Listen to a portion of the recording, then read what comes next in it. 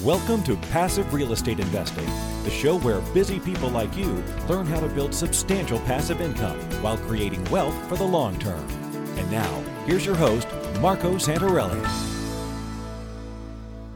Hello, my friends, and welcome to another episode of Ask Marco, where I answer your investing-related questions. Today's question comes from Samantha, and she says, "Hi, Marco. I am currently trying to study up on the real estate in San Antonio. And while your article helped me a lot with the residential areas, I was just curious about how the market looks with non-residential, or is it the same?"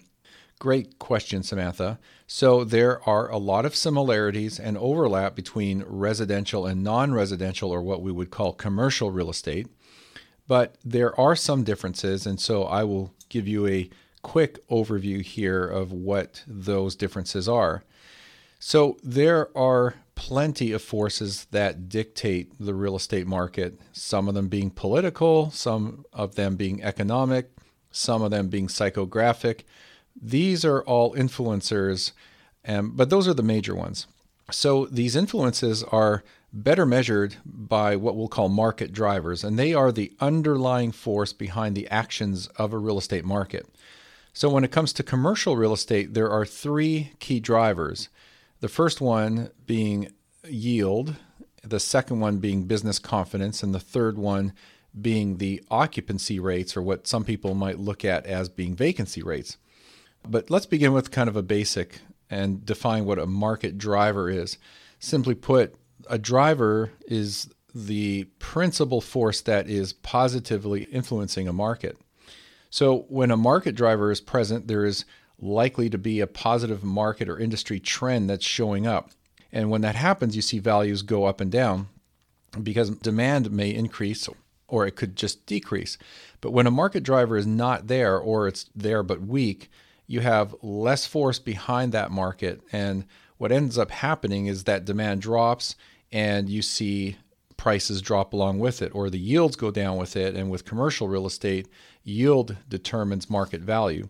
Now, if you talk to some sharp real estate investors, they'll tell you that that's a good time to go into a market. It's that whole saying of buy low, sell high, or just buy low and keep forever.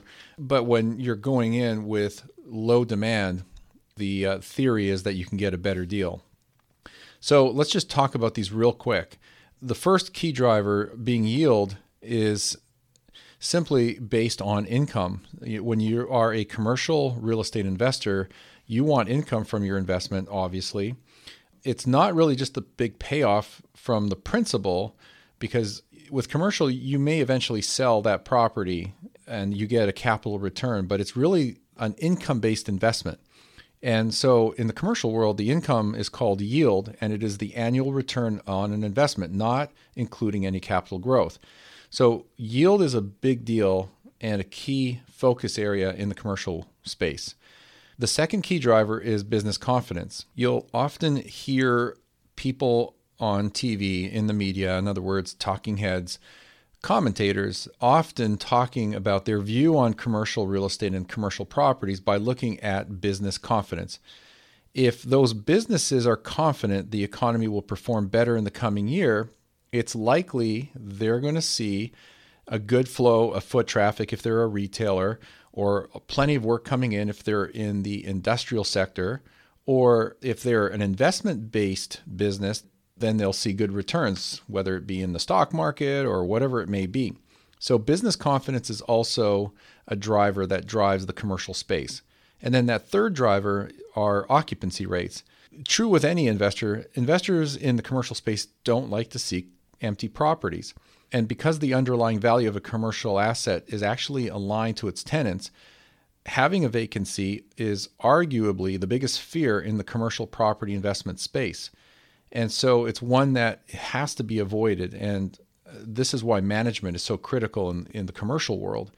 But those are three key drivers when it comes to commercial real estate. So if you're looking at San Antonio, or any other market for that matter, you want to look at those three key drivers. You also want to look at the political environment. You also want to look at trends that are going on. Just to exaggerate that point, if you know that a big company like Amazon, for example, is coming in, that certainly will have an impact, especially in the area, the submarket within that big metropolitan area.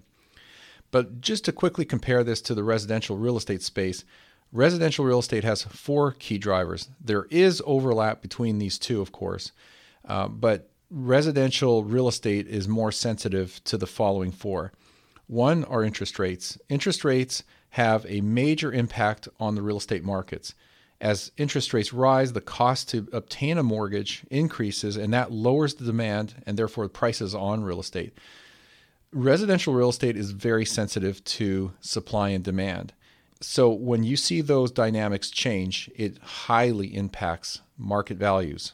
And you will see as we go through the next 2 or 3 that they're all based around what will ultimately be supply and demand. So the second key driver are demographics. And demographics are the data that describe the composition of a population, such as their age or race or gender, income, migration patterns, and one that I especially like to pay attention to is population growth. So these statistics are an often overlooked but very significant factor that affects how real estate is priced and what types of properties are in demand. Those demographics do impact the supply and demand, particularly demand for real estate. So as real estate demand goes up, puts price pressure on the real estate in a particular market, even in a local market, like a hyper-local market, and that pushes prices up. When you see demand diminish or go away, it does just the opposite. Prices come down. For example, let's look at the baby boomers, people born between 1945 and 1964.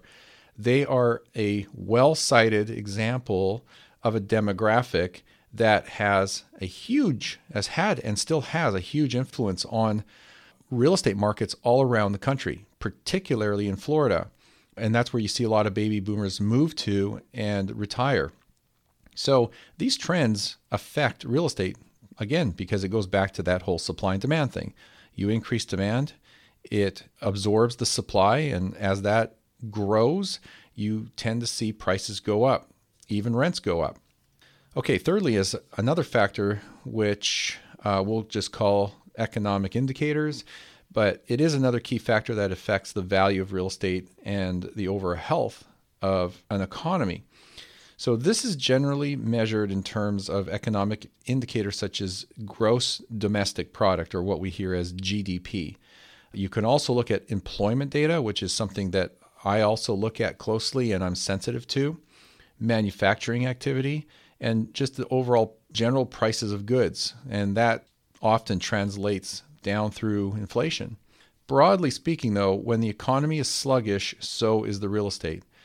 And the flip side is true too. When the economy is vibrant and there's a lot of productivity, low unemployment, things are moving along, people are making a good living, you tend to see demand go up because people tend to move up, rent more expensive properties, larger properties. They're willing to spend more and often can afford more, or they're buying more property.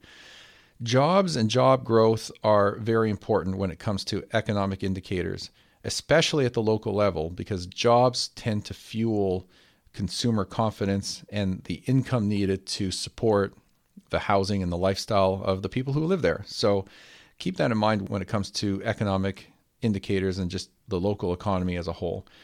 And then the last point is not directly a driver, but has an impact or influence on what is going on in a market, particularly economically, but sometimes demographically. I think that's a real word. But that is what has to do with government policy and subsidies. So legislation is also another factor that can have a sizable impact on property demand and pricing. So when you look at things like tax credits, deductions, and even subsidies in some cases, those are some of the ways the government can temporarily boost demand for real estate for as long as those things are in place.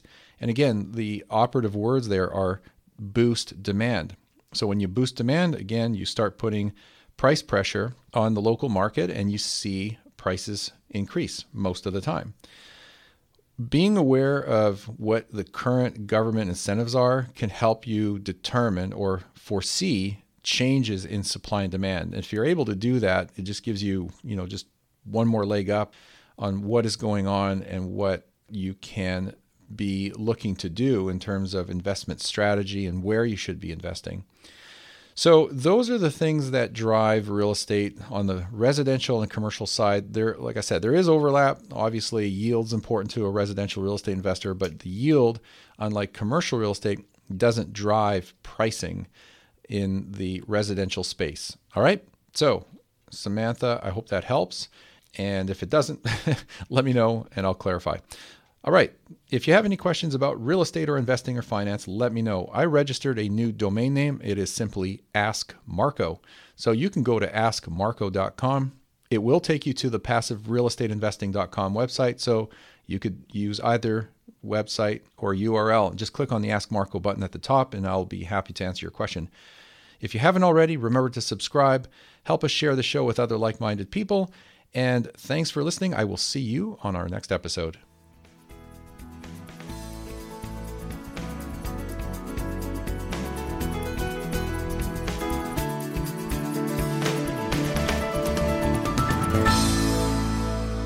Are you on track to achieve your financial goals? Income-producing real estate is the most historically proven way to accumulate wealth and has created more financial freedom than any other means.